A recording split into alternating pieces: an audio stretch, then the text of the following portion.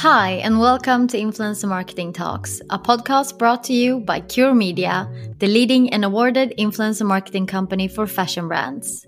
This is your weekly podcast to learn more about consumer behavior in the digital age, and of course, all things influencer marketing in right around 15 minutes. I'm Frida Ekholm, creative lead here at Cure Media, and today I have one of the world's most loved beauty brands, NYX Professional Makeup, with me in the podcast studio. NYX is a global brand available both online and over at thousands of retailers. And today we will discuss why the beauty industry has to rethink their social media strategies to stay relevant, how beauty brands can keep up with the quick-moving TikTok trends, and how NYX adapts to the economic downturn.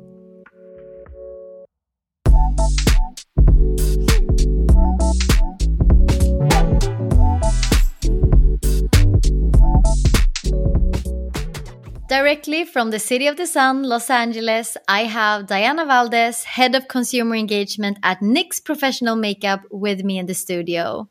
Hi, Diana, and welcome to Influencer Marketing Talks. I am so happy to have you here.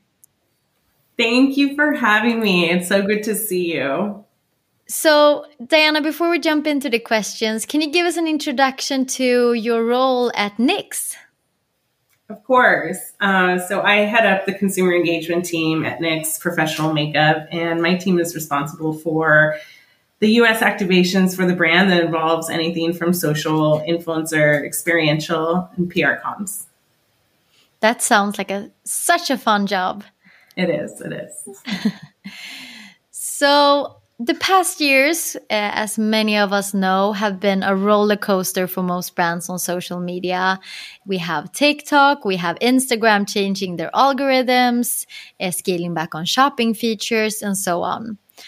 What do you think has been the biggest change in the beauty industry over the past years on social media? I think we've been seeing a few different changes, and something that I've noticed over the last few years is really brands letting their guard down. And what is really important, and what I mean by that is that brands are giving people a little sneak behind the curtain and leading with core values. And that's something that's really important to me and something that I've really built my career on. And also how we lead at NYX is really leading with our values. And I say that too because that's an area that really starts to connect with people. And when we do that, we start to see more people caring about the brand. We're responsible for creating social entertainment, and consumers want to be connected to you first. So I think that's one of the biggest shifts I've seen over the past few years. Yeah, definitely. And as you say, social entertainment, that's really interesting, hot topic right now. Yes, it is. So what challenges and opportunities do you see with these changes? So I think the challenges that come with that, I also see in as opportunity.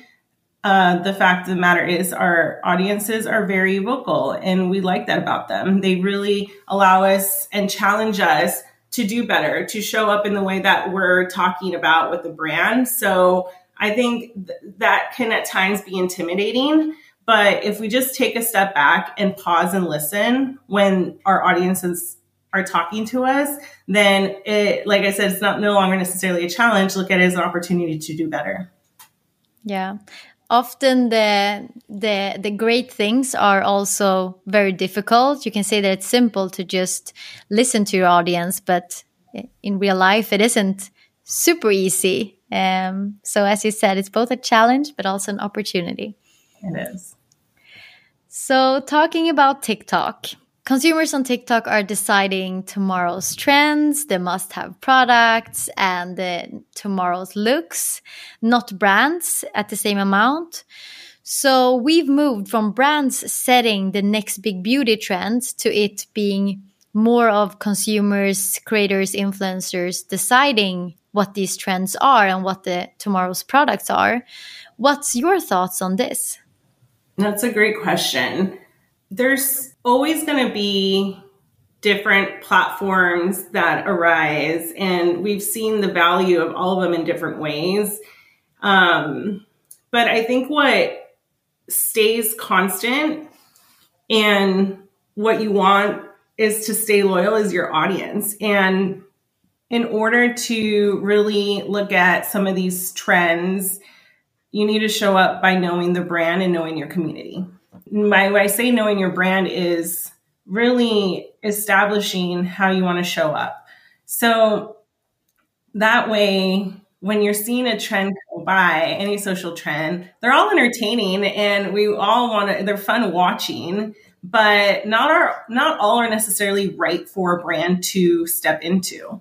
So when you take the time to really understand who you want to be talking to, then you start to find those trends that are more relevant and make sense for you to enter as a brand. So that's one way of looking at it. So how does Knix approach these quick trend shifts in order to stay relevant and jump on to the trends that are relevant for you as a brand?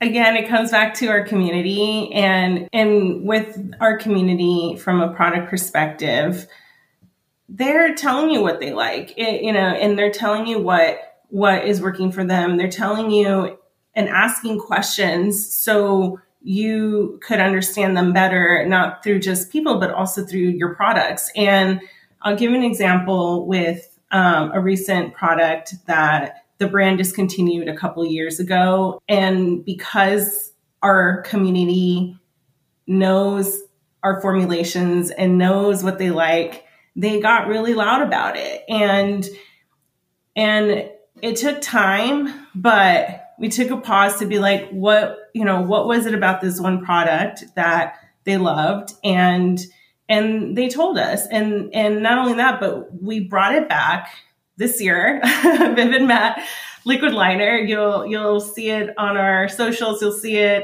on our .com. But I think it was a really fun project to work on because our community has so much power. And when they told us that this product, what it meant to them and how good the formulation was, we needed to make sure to bring something back that one, we were proud of, and two, our audience was asking for. So it's not necessarily always creating, and this isn't a part that, my team is necessarily responsible for, but what we are responsible for is the social listening aspect of it.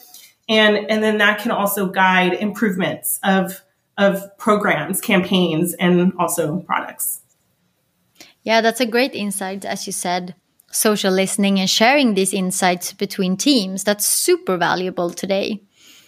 Yeah. Because often maybe a brand team and a performance team and a content producer team are very distant from each other. Yeah, no, that's right. It's working together that it makes brands super powerful. You have to. Together is better. Yeah, definitely. Together is better. So as you at Knix have had a large success on social media with a big following and also lots of awarded products, you have managed to stay top of mind, of course. So as the head of consumer engagement, what are your advice on how to actually grow consumer engagement on social media? I would say there's a couple ways of looking at it. I think in the past few minutes, we've talked a lot about our audience and, but how you build them, how you grow them, how you gain trust is really around how you're showing up as a brand and the values that you're putting forth and having an agreement internally in what that means. Because those values should be instilled in any program that you do in order to continue to build that audience from us. So that is first and foremost. And from a social media side, I think it can be overwhelming for a lot of people, including myself, when you're seeing so many different platforms launch every month and so many different trends take off and so many different opinions and points of view in where you should and shouldn't be. And I think establishing that strategy and platforms that you want to be on, and not just because someone else is on it, is important. It's finding your own lane. It's okay to prioritize some platforms over others. You don't have to be on all 100 of them. there is a lot, but stay curious is where I say, just because you're not in a platform doesn't mean it's forgotten. So I think that growing the social media comes, but it comes with prioritizing where you want to show up.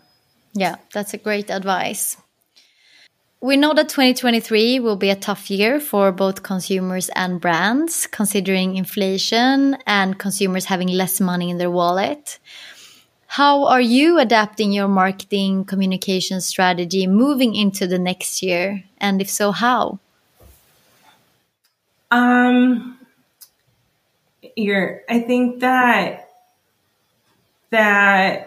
we have to continue to bring value to our consumers. And that is in a form of different ways, whether it's entertainment, whether it's experiences, whether it's through content. I think that that's something that we can continue to do in the future, no matter how the world pivots. And that's something that is most important to us, again, is our community. Yeah. So care about your consumers next year as well. Yes, don't stop. No. And talking about going into 2023, it's very close now. What will be, if you would summarize your 3 best advice to marketers going into the next year, what would they be? It's probably not anything new that they haven't heard, but some things that I tend to remind myself is that to remember that it's okay to fail. Not everything will work, but it's what you do with those learnings that really makes a difference. I think that's really hard. We expect and put things together that should be successful, but we can also applaud and pat ourselves on the back for putting a program that we learned from. Second, I would say, I feel like your listeners are going to hate me because I just keep saying people and community first. It's true though. It's where it starts. It's where it's if you know how to move them, if you know how to care about what they care about, and you learn about that, don't forget about the community. It helps build us. It helps bring brand love. It helps us in every program that we put forth. So don't forget about the community would be second, and something that we continuously think about. And one thing I always share with my team is social should be fun. Have fun, try, go for it, and try not to overthink it. I think that's great advice, and you can't hear them enough if you already have heard them. And socials should be fun. That's why people care eventually, and that's why they stay and look and engage with your brand. Yes, thank you. Thank you so much, Diana, for joining the podcast and sharing your expertise. No, I really appreciate you having me on. It was good to see you, good to talk to you. Yeah, so much fun. If our listeners want to hear more from you and Nyx, where can they find you? If you want to hear more from the brand, follow us if you aren't already, and you should be, at Nyx Cosmetics.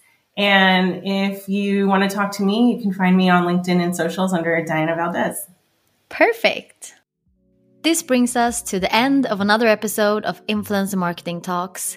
If you want to continue staying up to date on our weekly podcast episodes, influencer marketing content, and what's up on the consumer marketing scene, make sure you follow us on our social media platforms at Cure Media. Also, to not miss another episode of this podcast, make sure you hit that subscribe button.